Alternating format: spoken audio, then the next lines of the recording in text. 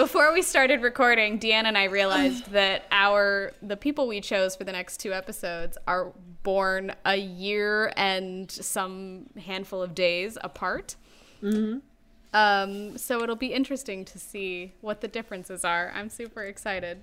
I'm really wondering if they're like a very similar ilk.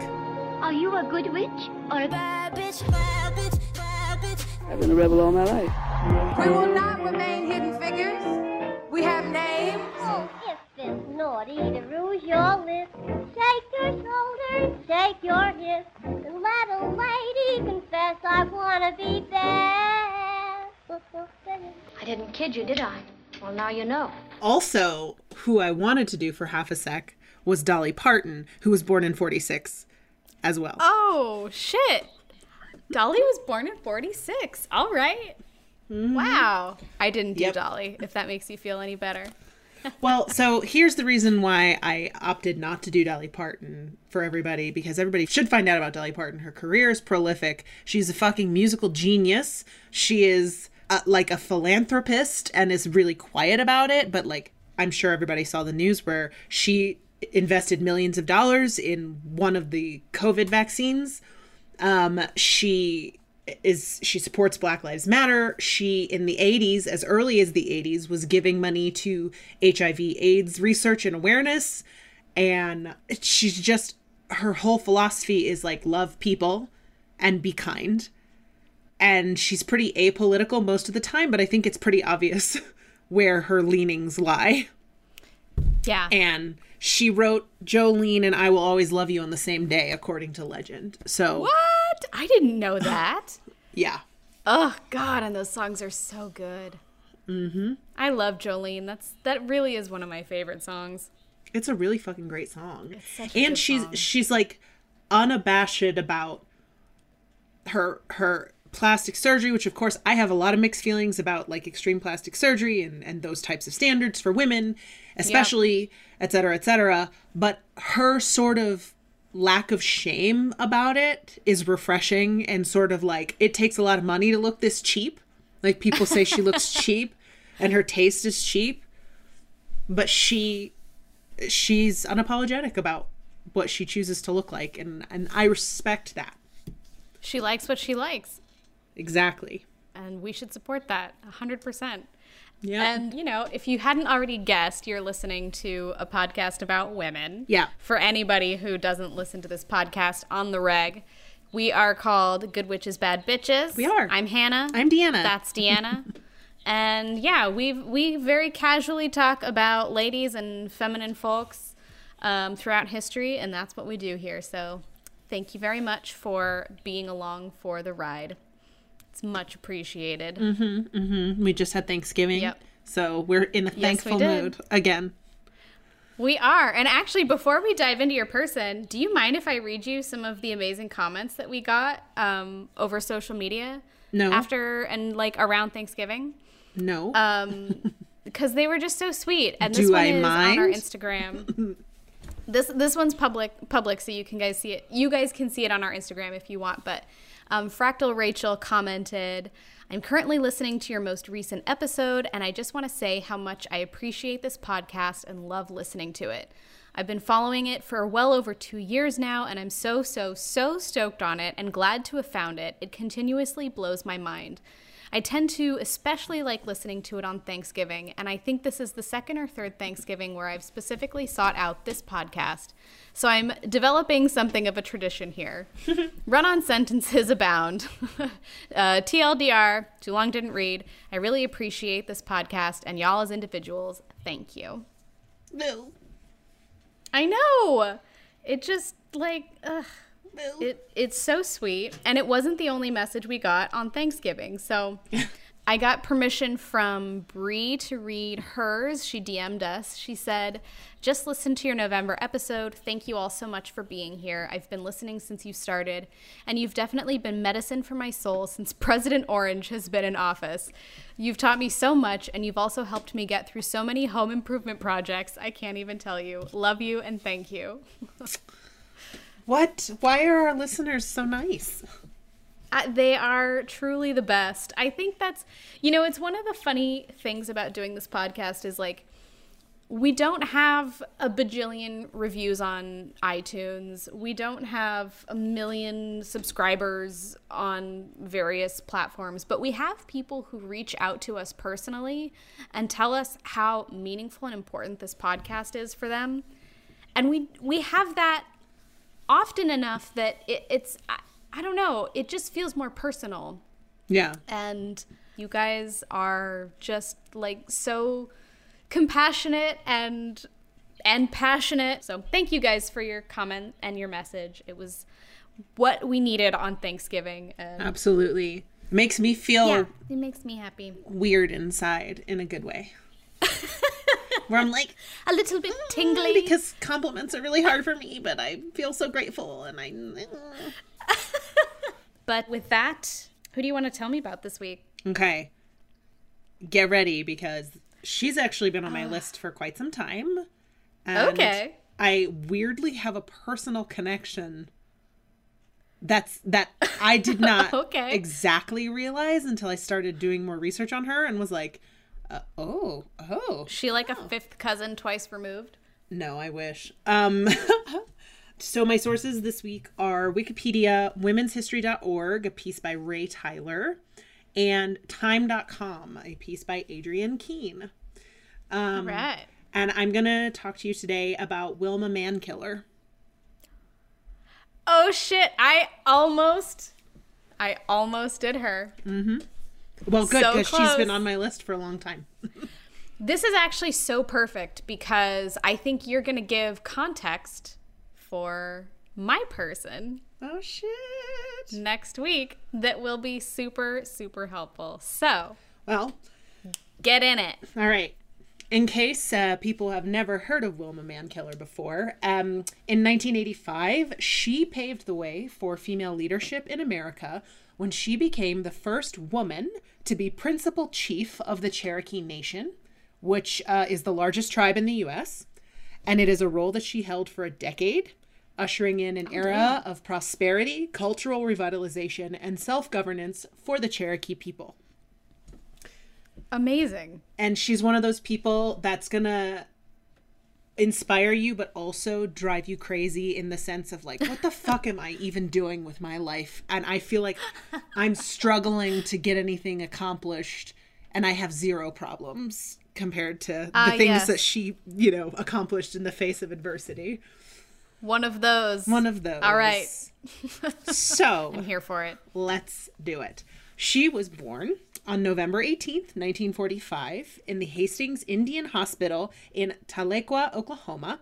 And I'm going to use the term Indian a few times, just like a heads up, because that was the term at the time that was used. I'm also going to say Native and Indigenous when it's my editorialization. But cool. Just so we're clear. She was born there. Her mom was Clara Irene Mankiller, born Sutton. And her father was Charlie Mankiller. Her dad was a full-blooded Cherokee, and his ancestors had been forced to relocate to Oklahoma from Tennessee by way of the Trail of Tears in the 1830s, which is a really fun time and full of really depressing things that we won't necessarily delve into here because that might be a story for another time. What is it just for like barest context? It was a forced relocation of many indigenous peoples in this country to lands that were not the lands that they were from. It was done by Andrew Jackson, who was a piece of shit president, and he hated Native Americans and just wanted to control them and get them away. And it was horrible. They had to walk, and a lot of Native Americans died on the way out, and it was pretty atrocious, all in all. Cool. Thank you for that. So her mom was Scotch-Irish and English, so her mom was really white, and they were immigrants who settled in Virginia and North Carolina in the 1700s. For clarity, the surname Mankiller, which, and forgive pronunciation as always, I tried to look it up and I couldn't find anything concrete. Asgaya-Dihi in the Cherokee language refers to a traditional Cherokee military rank. So that's what man killer means. It's like major or captain. Or a shaman. Oh, cool. With the ability to avenge wrongs through spiritual methods. Ooh. And her given Cherokee name, which meant flower, was Agiluzgi. Agiluzgi? Something close to that. Okay. She was the 6th of 11 children. Ugh. People popped out so many babies in the 40s. I just am constantly surprised. Ugh. It's like my grandpa was one of 10, and it's just like, what?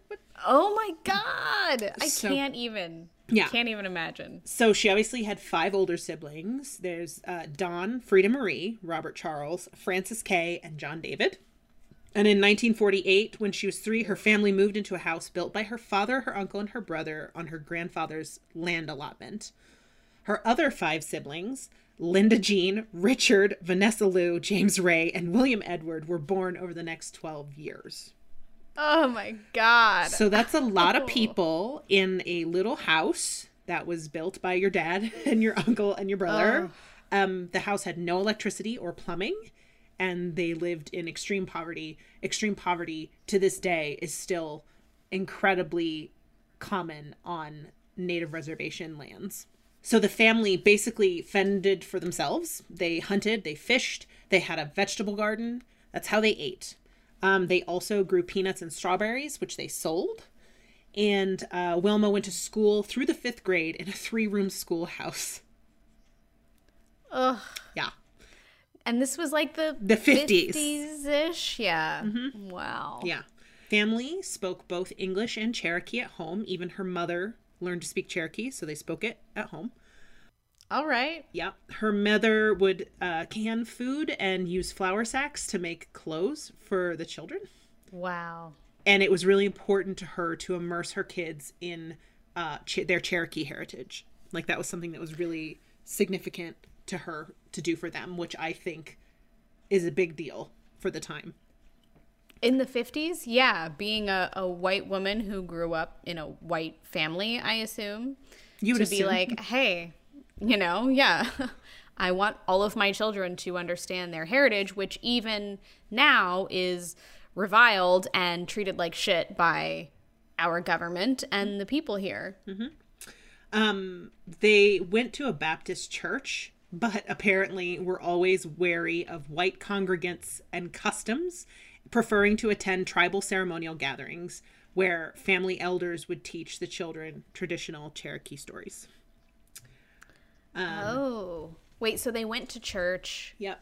but They didn't trust white people. so why did they go? They just went to kind of be like, yes, we're here, it's an appearance, or... I mean, I think it's just probably indicative of how prolific Christianity was and is, and it just was like expected. Right. In 1955, there was a severe drought, which obviously made hunting, gardening, caring for yourself really hard. So there was something called the Indian Relocation Act of 1956 that the U.S. government put into action, which provided assistance, quote unquote, to relocate Native families to urban areas. Some of the sources I looked at seemed like it was kind of a forced relocation, and some were kind of like, well, they were struggling, so they seized an opportunity to try and start over again somewhere else. I think it's 6 of one, half dozen the other, because if they were starving and in a drought and the government's like, hey, we'll get you an apartment in a big city so where you can find more work. And then we'll take your land off your hands. Exactly. Yeah. Of course.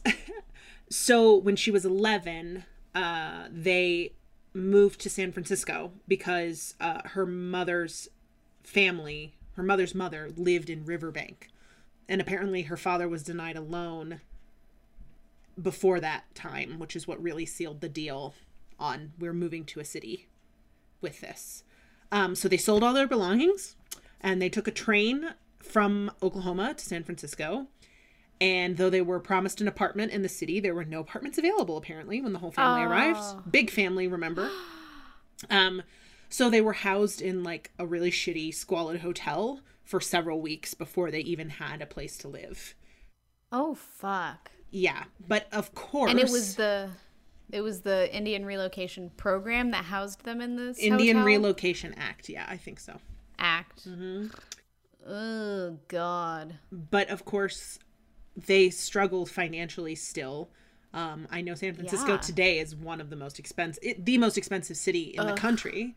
And I can't imagine city living is more expensive than country living anyway. So even if you do get a job, that doesn't mean it's going to be easy. And one of the hardest things, I would think, was the fact that they had so few indigenous neighbors.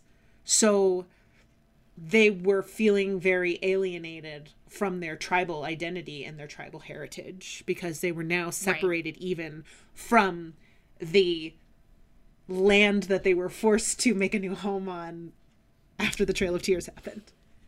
Ugh. She also apparently really struggled in school because a lot of kids are assholes, made fun of her last name and the way that she dressed and the way that she spoke, because she probably came from Oklahoma.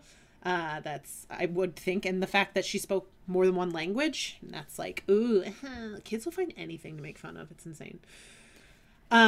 Yes, they will. So she ran away from home a lot, it seems like, and would always go to her grandma's house, and her grandma would make her go home. But there was a certain point in time where they had ended up in a really, really bad neighborhood where there was lots of, crime and a lot of gang activity. And so when she ran away, there was one time that they were like, fine, you can live with your grandma for a year. It's fine. Just go live with your grandma. But that's so sad. Yeah. But that year away was really good for her confidence and her her confidence. That's probably the best word I can think. When she came back, she started to become involved in the activities of the San Francisco Indian Center, which was there in San Francisco. But she still remained indifferent to school. She struggled in school, but she ended up graduating from high school in 1963. And as soon as she finished school, she got a clerical job at a finance company. She moved in with her sister.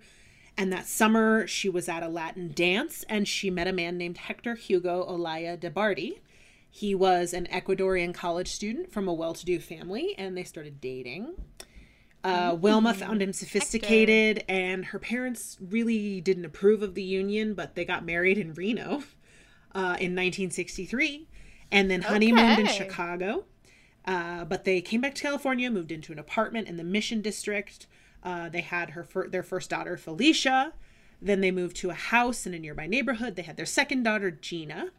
And Hector continued his schooling at San Francisco State University and worked for Pan American Airlines.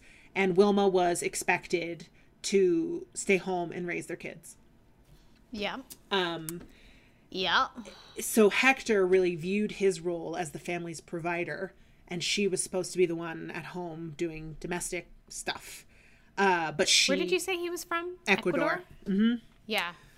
Very maybe traditional. Yes. And different from, patriarchy really infused itself in a lot of indigenous cultures, but Cherokee culture was matrilineal and matriarchal before patriarchy took over. So she had some sort of sense of idea that she should be doing more, I think. Interesting. She became restless and she decided to go back to school, even though she was never really a big fan of school. But she started taking classes at a junior college, but found it was really refreshing because for the first time she could take classes that interested her instead of being forced to take things that she didn't have any interest in. So she started enjoying school for the first time. Welcome to college. I know, right? Except for those core classes. Curse you. Fuck the core classes, but discovering what you really like and what really makes sense to you is a big deal at that time in your life. Yes. And speaking of which, in addition to being in school, in 1969, there was a dramatic event that kind of changed the trajectory of her life and made her realize what she kind of wanted to dedicate herself to, which was the moon landing? Yeah, of course. No, it was the Native American students who gained control of Alcatraz. They like occupied Alcatraz in San Francisco's harbor. And that occupation gained national media attention and basically awakened, you know, this young mother to the issues affecting other Native people in the United States. And so while she became very determined to get involved in this sort of activist community, her husband did not like it at all because he just wanted her to stay home and be a happy little wife. Well, and the people who this, especially like it was a lot of college students, Yes. right? Who occupied Alcatraz, but like people saw that as an extremely radical Yeah. event, like super radical. It was, And it was nonviolent, and it was the exact type of form of protest you would, I think, want.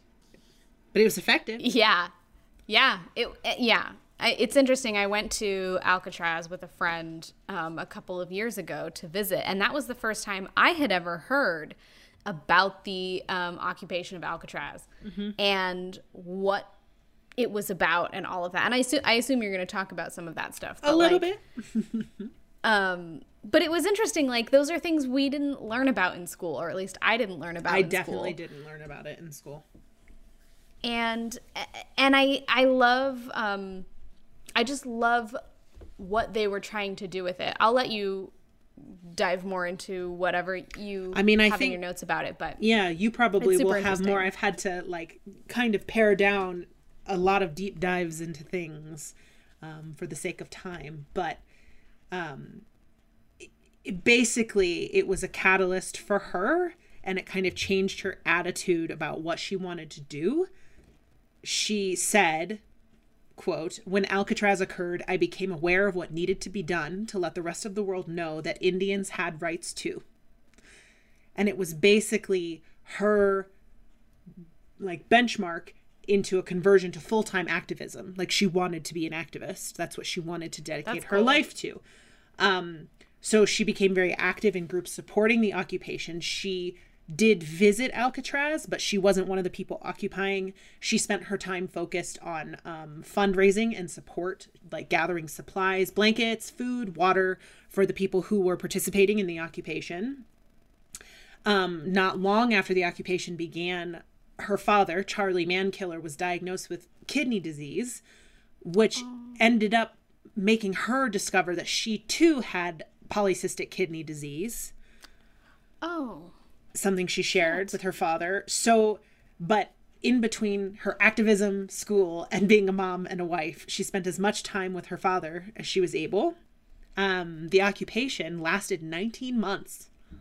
I didn't realize it was that long.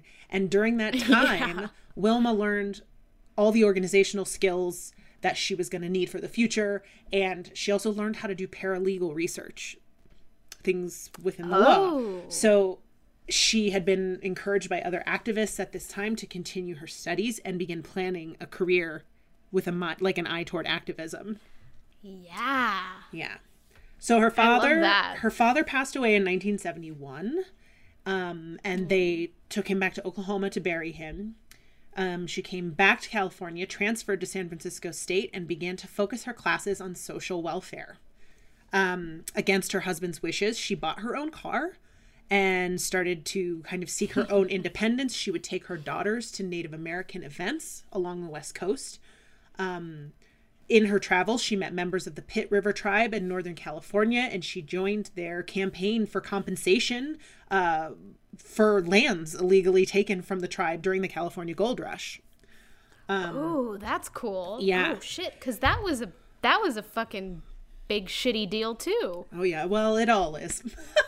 But she like was sticking her toe in all sorts of pools, like wanting to assist various tribes, not just her own, with their uplifting, you know, as it were. Yeah. So over the next 5 years, she assisted them in raising funds for legal defense, helped prepare documentation, and so she started learning more about international law and treaty law.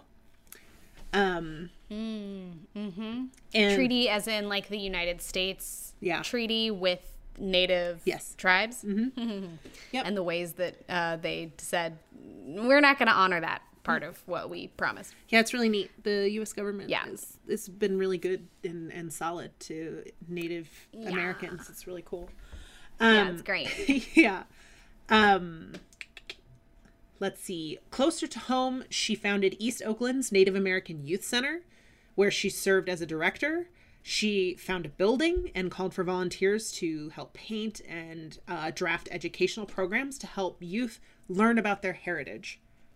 Because I think that's something that is even today enjoying a huge revival of Native people who have assimilated, as it were, into white America, learning about where they come from. I actually saw a really lovely TikTok about a woman who was indigenous and white, and she was doing a dance for Thanksgiving about simultaneously holding within her the colonizer and the colonized, and finding out what that meant to her. And it was beautiful. It made me want to cry. That sounds gorgeous. In 1974, she and her husband finally fucking divorced. It, I think, took too long, since he clearly was not supportive of her and her life goals. And she moved with her 2 daughters to Oakland and became a social worker at the time with the Urban Indian Resource Center, where she worked on programs conducting research on child abuse and neglect, foster care, and adoption of Native children. And I didn't realize this was something that happened. She recognized that most Indigenous children who needed to be adopted were placed with families with absolutely no knowledge of Native traditions. So she worked on legislation to prevent children from being removed from their culture. And they created a law which eventually passed as the Indian Child Welfare Act, which made it illegal to place Indigenous children in non-Indigenous families. That's incredible. Yeah. Actually, I will be forever sad about this, but they canceled a show that they premiered last year called Stumptown. Have you heard of it or seen it? Yeah. Mm-hmm. Okay. And some of the main characters are Indigenous people, and some of the main storylines in that show are about kids who were placed with white families, never knowing that they were of Native heritage. My friend is a writer on that show. He's probably the person who wrote those plots, because he's the person who told me about Wilma Mankiller. Tell him that I am so devastated that they canceled that show, and also that I loved it. I loved every little bit of it, and that he's amazing. After her divorce, in 1976, her mom moved back to Oklahoma, so she decided to move with her daughters back to Oklahoma as well. And good. She built a small house near her mother's house in Mankiller Flats. What is Mankiller Flats? It's where they're from. Oh, shit. So there is like an area named... Okay, that's incredible. All right. Mm-hmm. I'm with it now. After doing volunteer work for the Cherokee Nation, she was hired in 1977 to work on a program for young Cherokees to study environmental science. And that same year, she started taking additional classes at Flaming Rainbow University in Stillwell, Oklahoma, and finally completed her Bachelor of Science degree in Social Sciences with an emphasis on Indian affairs. Aha. Yep. She also enrolled in graduate courses in community development at the University of Arkansas. I guess she was doing them remotely because she was still in Oklahoma, while continuing to work in the tribal offices as an economic stimulus coordinator. And so she worked on home health care, Indigenous child welfare protocols, language services, senior citizens program, and a youth shelter. Like, she was... Holy shit. And everything. Let's keep in mind that she's still like 10 years away from becoming chief. Like, that's fucking crazy. Oh my God. She's just like kind of accumulating all of the knowledge and accolades that she can possibly get. Mm-hmm. But she did like suffer some really big obstacles at this point in her life. In 1979, she was in a really bad car accident. One of her closest friends was involved in that accident as well and died. She suffered broken ribs, breaks in her left leg and ankle, and both her face and right leg were crushed. Oh, fuck. Initially, doctors that thought she wouldn't be able to walk. But after 17 operations and plastic surgery to reconstruct her face, she was released from the hospital and was able to walk with crutches. 17 surgeries. Mm-hmm. Ugh. While she was still in recovery from the accident, 3 months later, she started to notice like a loss of muscle coordination. She was dropping things. She couldn't grip things very well, and her voice would get tired just after a short time speaking. Doctors initially thought that problems were related to her accident because it was close to it time-wise. But she, stroke of luck, I guess, was one day watching a telethon for muscular dystrophy, and she thought her symptoms sounded so similar to what they were talking about on this telethon that she called the Muscular Dystrophy Center, was referred to a specialist, and was diagnosed with myasthenia gravis, which is a form of muscular dystrophy, I guess. Jesus. Yeah. So she went to the hospital, underwent more surgeries, and apparently did a course of chemo, which I don't know if it's like a helpful way to deal with that. I've never heard of that. And then she went back to work in December. Like, oh my God. Just like, okay, yeah, I went through this car accident. I had all these surgeries. I figured out I have muscular dystrophy, and now I'm back at work. Hi. She said of that period in her life, quote, "I thought a lot about what I wanted to do with my life during that time. The reality of how precious life is enabled me to begin projects I couldn't have otherwise tackled." Wow. Right? I can't even imagine that. That is insane. Yeah. Like she was already on an uphill trajectory, and then there's like a little plateau, and then she's like, nope, gonna keep going. Yeah, can't stop now. Ultimately, she was energized with a new sense of purpose and soon found a project to funnel her drive and talent in a community in Bell, Oklahoma. It was a small village on the Cherokee Reservation where most of the residents were poor and spoke only Cherokee. Most people were living in unsafe, rundown housing that didn't have running water. And she was a grant writer and got money from the federal government and organized a community self-help project where volunteers constructed an 18-mile-long water system and repaired all the unsafe housing. Whoa. And at that time, her efforts earned her national recognition, and she was named Woman of the Year by Miss Magazine in 1987. While she was working on the Bell Project, she collaborated with a man named Charlie Soap, who worked in the Indian Housing Authority and helped supervise the venture. And the success of the program led to its use as a model for other grant programs for her own and for other tribes, because they saw how successful it was for her. All right.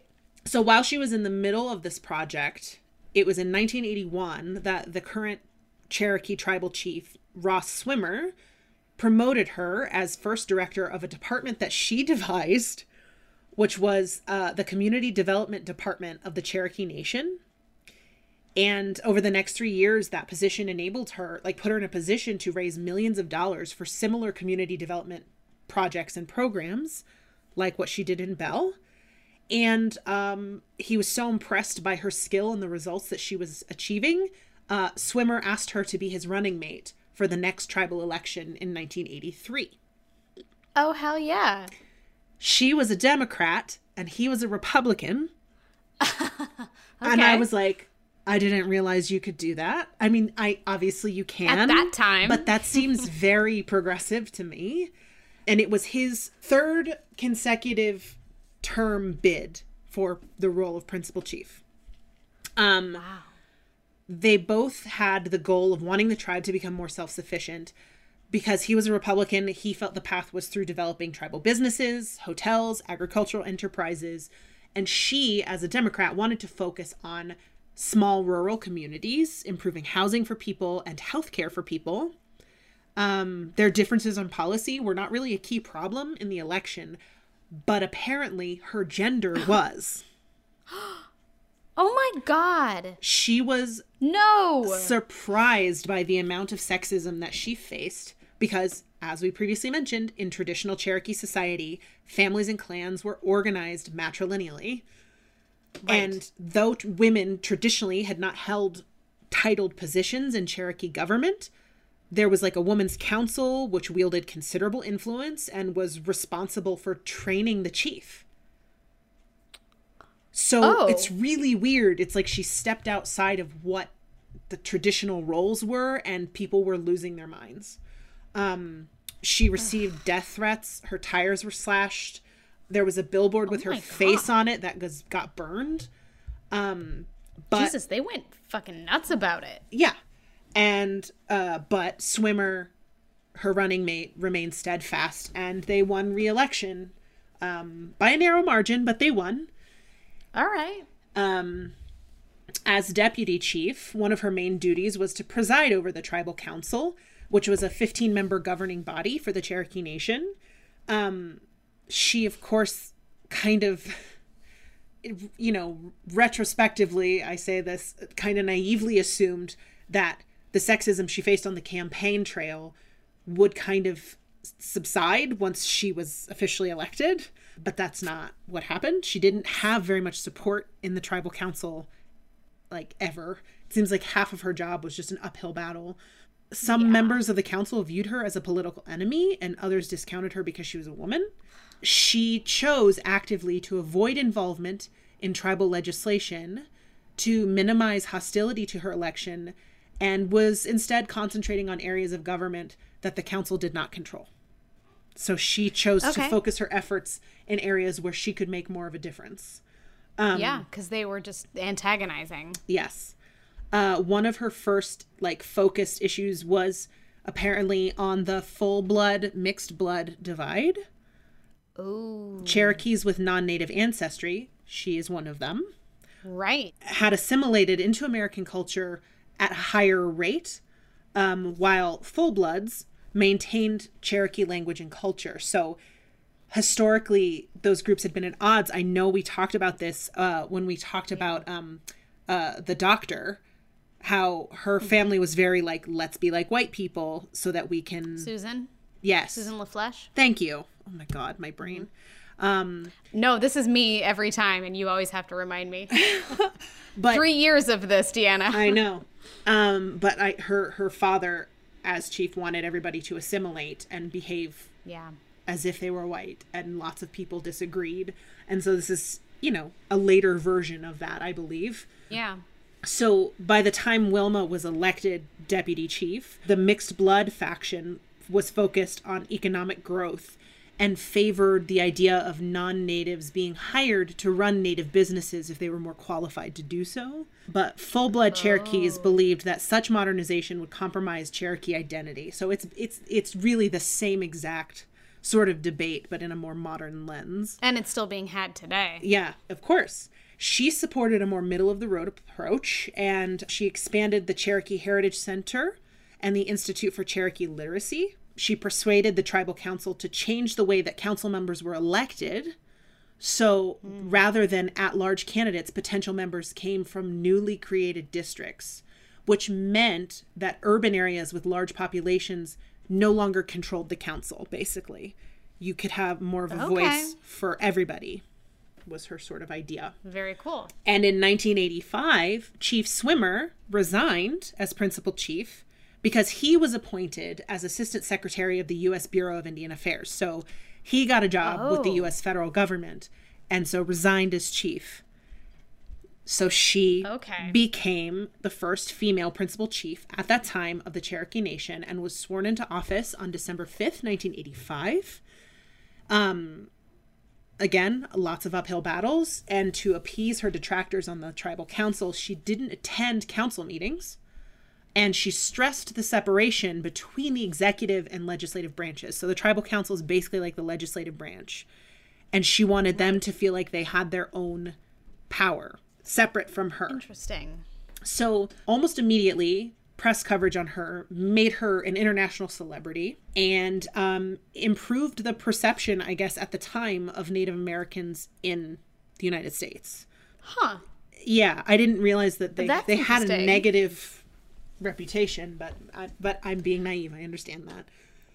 Well, and like you were talking about earlier, like with the Alcatraz occupation, and I mean, there were a lot of little, or I guess not little, but like there were a lot of activist events, I guess we could call them, just for ease, because there were so many different things happening and that had happened in the 60s and up till then, that I assume made a lot of like middle America and conservative white people kind of go, ooh, because they just didn't get what was happening. And sometimes it got violent. And I think that was a time when you had not only Native American activism being very overt in like the Alcatraz occupation and other events, but like you had the Black Panthers that were rising and falling. You had a lot of activism happening on behalf of underrepresented communities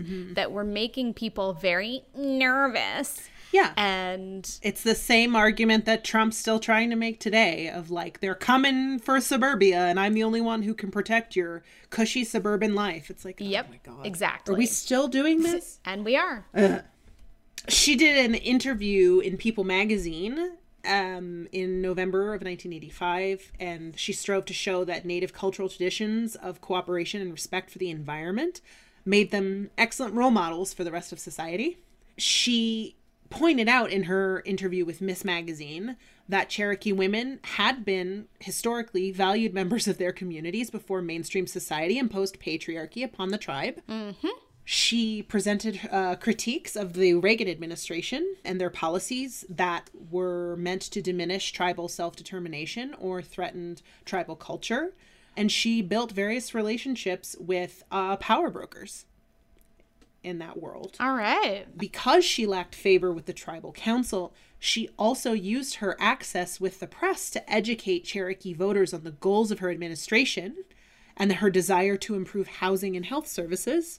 But within 5 months of becoming chief, her celebrity status resulted in her election that year as American Indian Woman of the Year, an honor bestowed by the Oklahoma Federation of Indian Women, and her induction into the Oklahoma Women's Hall of Fame. Okay. And all right. She was awarded an honorary doctorate from the University of New England and received a citation for leadership from Harvard. Wow. Okay. It's amazing that you can accomplish these things after you've already accomplished the thing that you accomplished. Weird, right? Yeah. So I mentioned kind of in passing her working with a man named Charlie Soap and didn't really bring it up, but here I am bringing it up again because by 1986, her relationship with Charlie Soap changed from a professional one to a personal one. Was gonna ask. Leading to their engagement early in the year. She didn't want that to initiate any sort of call for her to step down because he also worked in government. And so they kept the relationship private until they got married. But it still, of course, caused controversy, generating calls for Soap to resign from his position. And he did. Effective at the end of January 1987, which of course then people criticized because her opponents criticized because they saw that he like delayed his resignation so that he could get retirement benefits. Why? Oh no. What a horrible thing. Terrible, wanting your benefits. Ugh. Weird. How dare. Initially, she had such a negative experience from like her own government that she was kind of thinking that she didn't want to run for re-election. But when her opponents tried to persuade her not to run, she was like, fuck you, no, I'm doing it. And she had, of course, her husband's support. She persuaded voters that the tribe could cooperate with state and federal governments to negotiate favorable terms to improve their opportunities. And because her husband was a full-blooded Cherokee, he was instrumental in taking her message to that faction of full-blood Cherokees and diffusing the gender issue. Because he spoke with them. Using his privilege. Yes, he did. And he spoke with them in Cherokee about the traditional place of women in Cherokee society and won them over. Okay. Focusing on budget cuts by the Reagan White House, she highlighted how reductions in funding for low-income housing, health and nutrition programs, and educational initiatives were impacting the Cherokee tribe. She recognized that economic development was a priority and should be a priority, but she stressed that business development had to be balanced by addressing social problems. Wow, what a fucking concept. What? But weeks before the election, she was hospitalized for her kidney disease. Her opponents argued she was medically unfit. Turnout was high for this election, and even though she won 45% of the vote, tribal law required 50% to avoid a runoff. So they had a runoff election, and she won the runoff. Aha! When the Indian Gaming Regulatory Act of 1988 passed, she was kind of cautious about participating, but acknowledged that other tribes had a right to participate, which had to do with casinos and gambling and stuff like that. She was concerned by research that connected gambling with crime, and she didn't endorse gaming for the Cherokee Nation. She also rejected requests for the tribe to store nuclear waste for the U.S. government, given its potential harm to the environment, which I think was a very smart choice. Yeah. It's amazing that the U.S. government was always asking and requiring Native people and their lands to host that waste. That could, affect the population, but, Native people didn't count or something? In their mind. Interesting. Eventually, she changed her stance on gambling, and bingo parlors became a major revenue source for the tribe. Bingo parlors. Yes. That's adorable. So she founded Private Industry Council and brought government and private businesses together through that council to figure out ways to generate economic growth in northeastern Oklahoma. She established employment training opportunities and programs which offered financial and technical expertise to tribal members who wanted to start their own small business. She also backed the creation of a tribal electronic harness and cabling company, construction of a hydroelectric plant, and a horticultural operation. In the middle of her first term, she was invited to the White House to meet with President Reagan to discuss Native people's grievances with his administration. Oh, like he was gonna fucking listen. Yes. Okay. She was hoping that it was going to be a productive meeting. She was invited as one of 3 spokespeople for the 16 invited chiefs, and was disappointed that Reagan discounted their issues and merely reiterated his pledge for self-determination. Pick yourself up by your bootstraps. I was born in a privileged position and I did it. Why can't you? Yeah, even though picking yourself up by your bootstraps doesn't even make sense. Let's just not talk about that. Let's not. She brushed off the meeting as a photo opportunity for the president, but the publicity of the event enhanced her public image as a result. Okay. Which is good.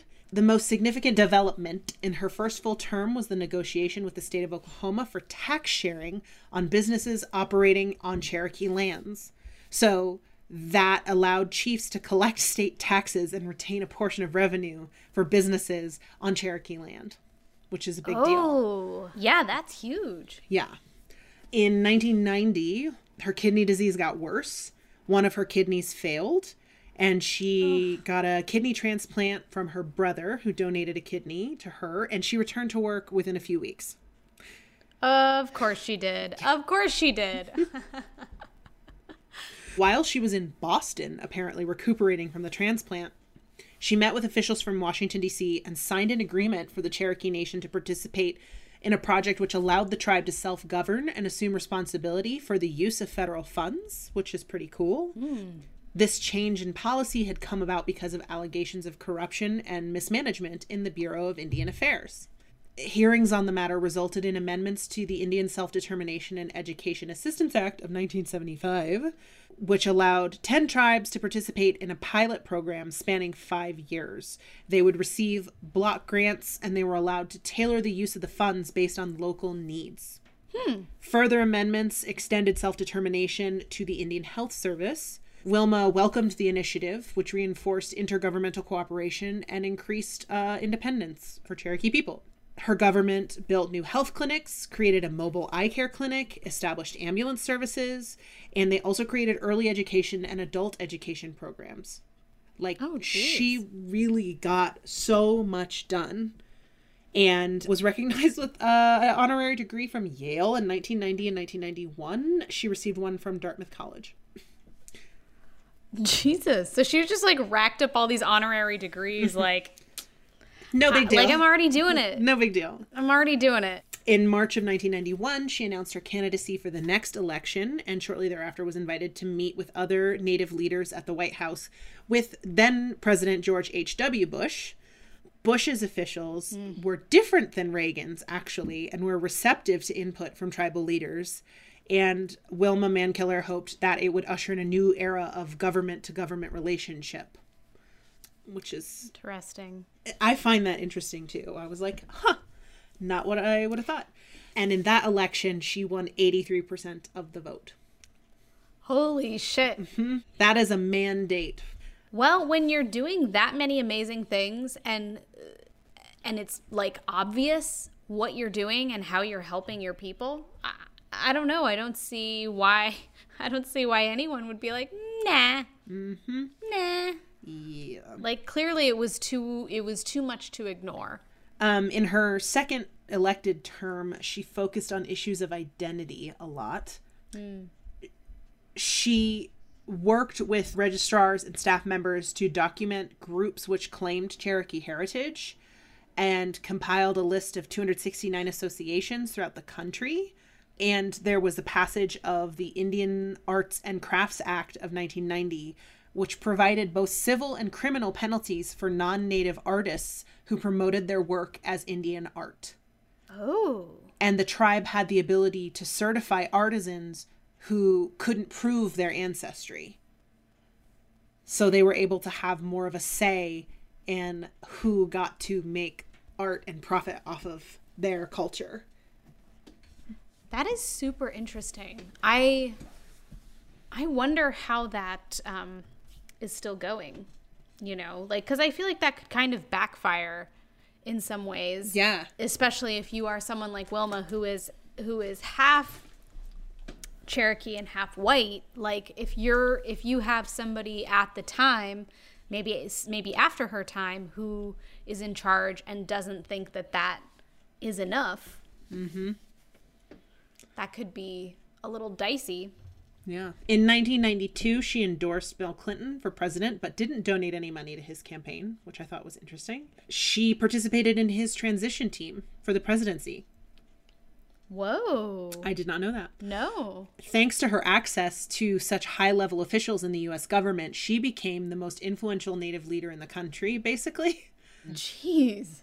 Her autobiography was published in 1993.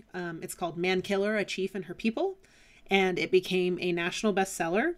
And Gloria Steinem said in a review that, quote, "As one woman's journey, Mankiller opens the heart. As the history of a people, it informs the mind. Together, it teaches us that, as long as people like Wilma Mankiller carry the flame within them, centuries of ignorance and genocide can't extinguish the human spirit." And she and Gloria Steinem became good friends. And Steinem later married her partner in a ceremony at Mankiller Flats. Oh my God. Yeah.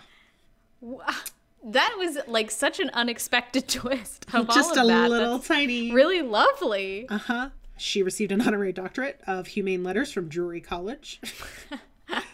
And she was honored with the American Association of University Women's Achievement Award.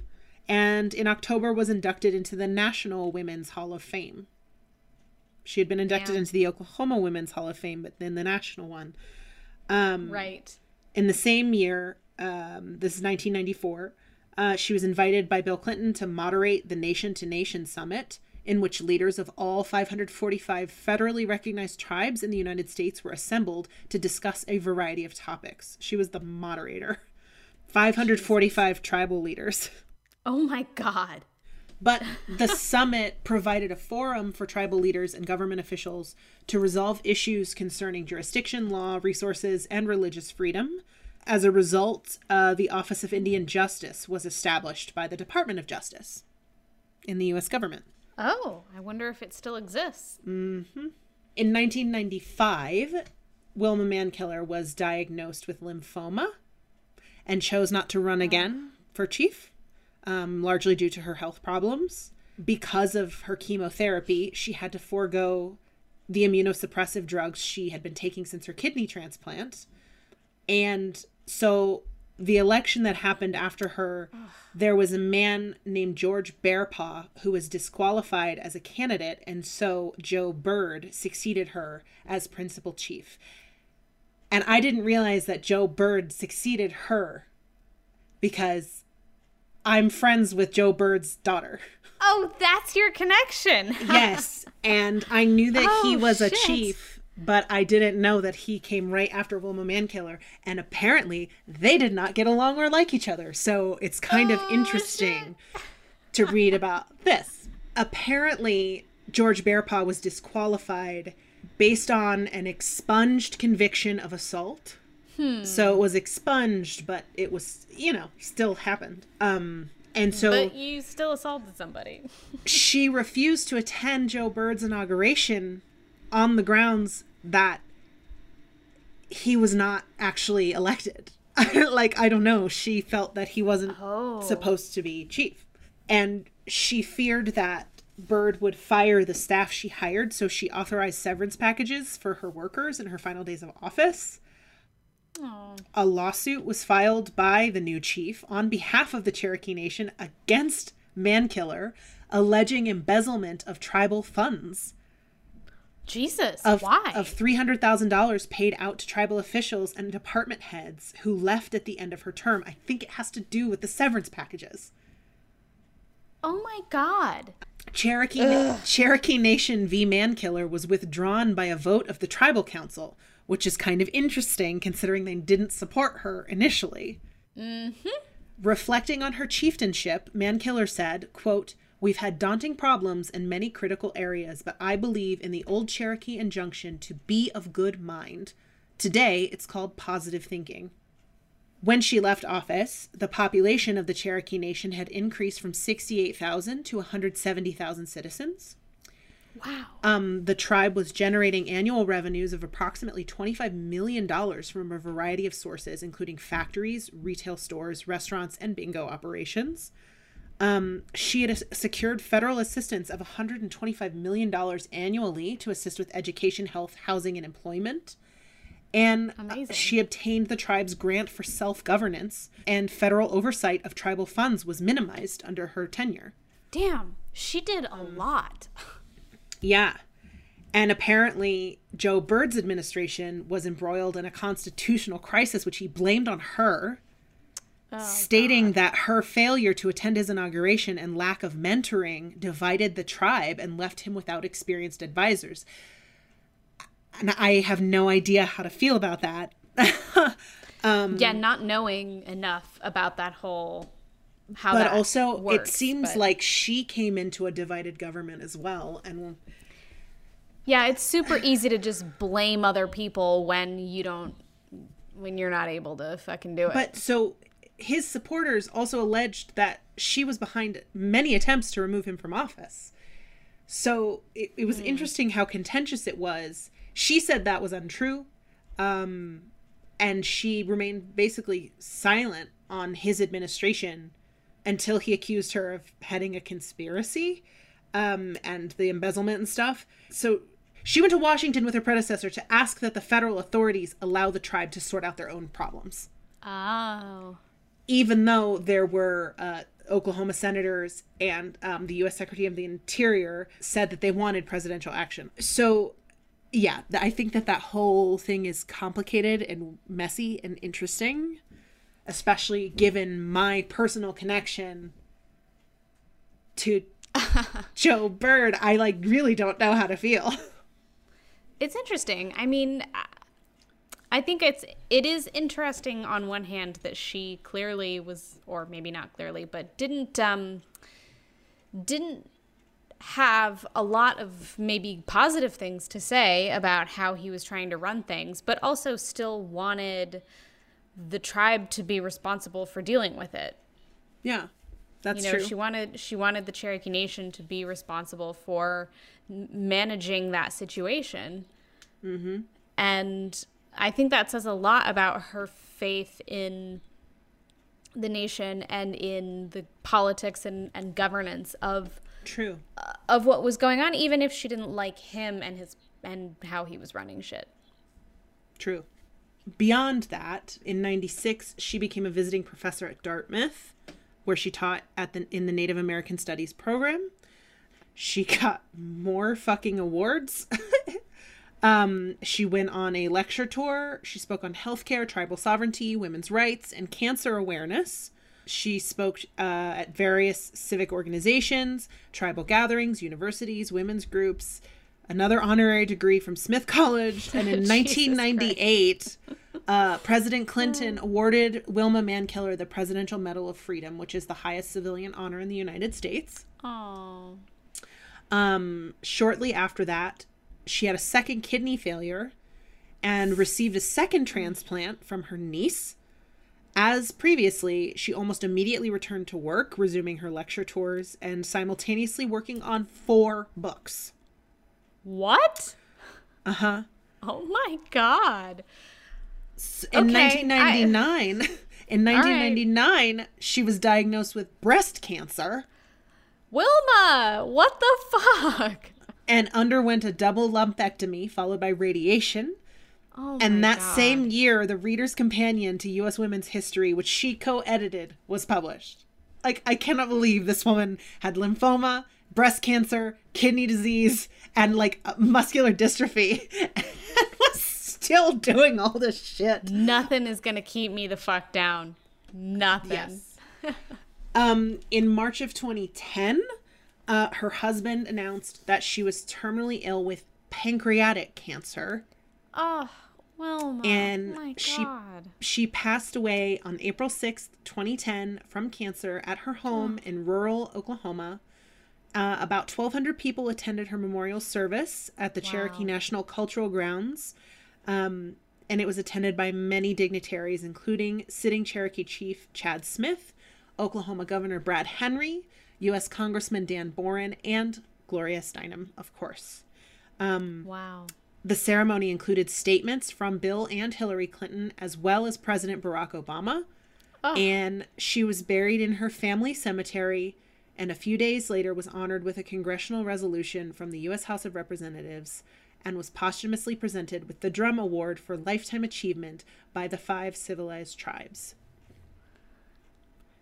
Wow. A tireless, tenacious woman who I was gonna say persevered in tireless. spite of, like, 3 cancers, kidney disease, that awful car accident. She had her whole face fucking reconstructed. What am I doing with my life? What am I doing? It. Mm-hmm. What am I doing with? Well, you know, and there is still so much work to be done, but I think the fact that she was tireless is just it. She saw so clearly all of the issues that needed dealing with, and clearly other people weren't dealing with them really, or couldn't see the path to dealing with them. And I think a lot of, you know, not to generalize, but I think a lot of male politicians get mired in the bullshit of like, oh, well, nobody helped you with my transition, so like I can't do my job. And she probably was silent on his administration because she was like, come on, dude. Nobody wanted me in my position. Yeah. Look at all the shit I did. Mm-hmm.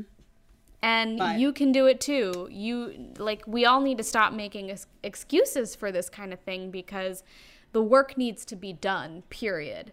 Mm-hmm. And she clearly saw herself as one of the only people willing and capable to do it in a lot of ways. Yeah. Otherwise, you know, why else would you leave the hospital a week after getting, or however many weeks after getting your surgeries and dealing with chemo and cancer? And like, if you can tell that people aren't going to step up to do it, I can completely understand wanting to get out of that situation and go back to work, because time is wasting and things are on the verge of falling apart. So, oh man, as much as I'm like, I could never be like that, I am in awe of her for managing to change and do so much. Regardless of any foibles, it certainly was a life well lived. Yeah, you cannot say that there is... you can't deny that the first female principal chief of the Cherokee Nation in modern history, she accomplished so much. She did so many things for her people, and I'm just, in awe is the perfect way to put it. Yeah, it's amazing. I'm so glad you did her, because I looked at her very, very brief bio. I knew none of what you just told me, but like I was torn between her and the person that I'm going to do next week. And I didn't end up choosing her. So I'm really glad you did, just because I think it's important to talk about, and important to talk about her right now, especially given all of our political turmoil and crazy shit. Like, I think it's important to remember legacies like hers that really changed a lot of things and created a lot of important programs and institutions. So thank you. You're welcome. That was awesome. Are you a good witch? Or a bad bitch? Let us know by becoming a patron on our Patreon. Oh no. Patreon is a service that helps content creators like ourselves keep the ship going and make sure that we're able to cover all the costs that come along with doing our podcast. And the more patrons we get, hopefully the more content we can start creating exclusively for patrons. Yes. So if you are interested in something like that, please become a patron so that we can start creating that content for you. Also, when you become a patron, you will get a shout out on our podcast, and we will thank you personally on air. How exciting is that? Very exciting. Yeah. You can find us at patreon.com/GWBB podcast.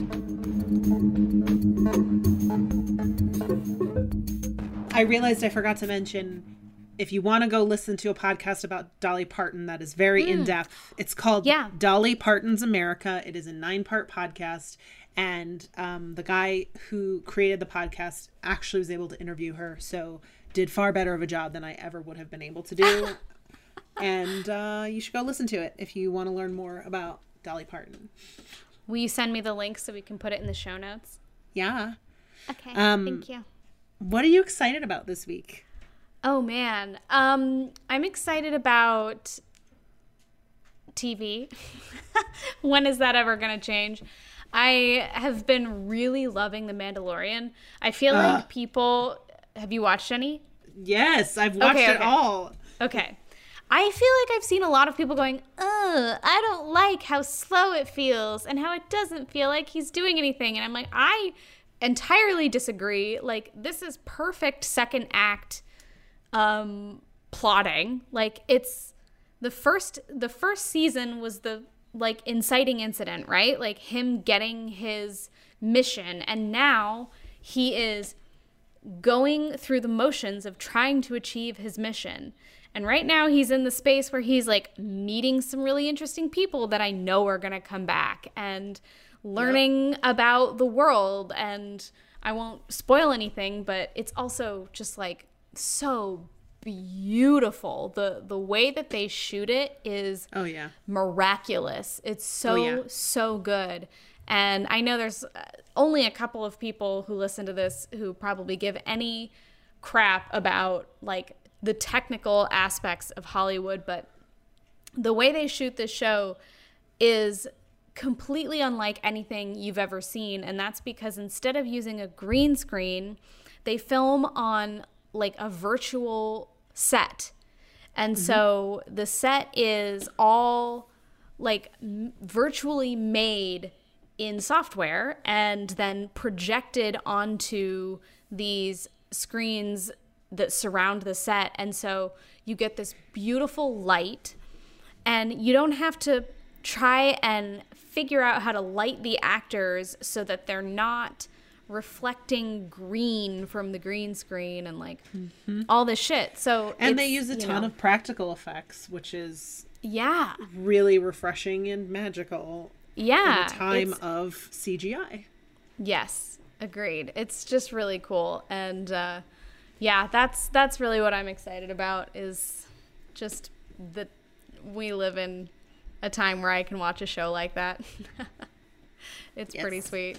I agree. Follow us on social media. You can leave comments on things. We're on almost all social media platforms at GWBB Podcast. You can send us an email, gwbbpodcast@gmail.com. If you feel so inclined to give us a coffee on our Ko-Fi or become a patron on our Patreon, though we still would like for you to donate to Fair Fight, you can do so. Everything is at GWBB Podcast. But again, Fair Fight more important. And until we'll January. Links for that until January.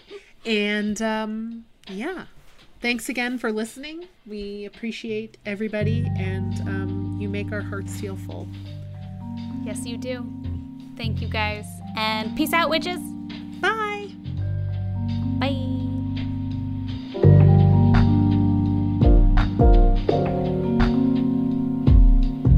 Thank you for listening to Good Witches, Bad Bitches. Thank you so much for listening. We really appreciate it. Good Witches, Bad Bitches is hosted by Deanna Greif. Me.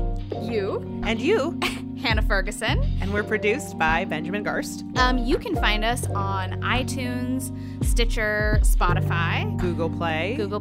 Pretty much anywhere you listen to your podcasts, you can find us there. We're also on social media. You can find us on Instagram and Twitter and Facebook, GWBB Podcast. You can also email us at gwbbpodcast@gmail.com. We love to receive emails. If you have a story about a woman in your life that you want to hear on air, shoot it over to us. We would love to read it. If you want to help keep us running, you can find us on Patreon at patreon.com/GWBB podcast. Become a patron and help us, pay for our hosting. Yeah, Patreon really helps content creators be able to continue to create their content, and it just kind of helps us break even on the costs of producing this podcast, and it would be really awesome if you wanted to help out. If you like it, you can be a part of it. Also, to help us out, you can rate, review, and subscribe. All of those things are extremely helpful for us. They help other listeners find us. Yeah, word of mouth, also good. Yeah. Our website is gwbbpodcast.com. You can find all of our episodes there, as well as some other things bubbling out of our witchy cauldron. Good Witches, Bad Bitches is powered by Moon Bounce.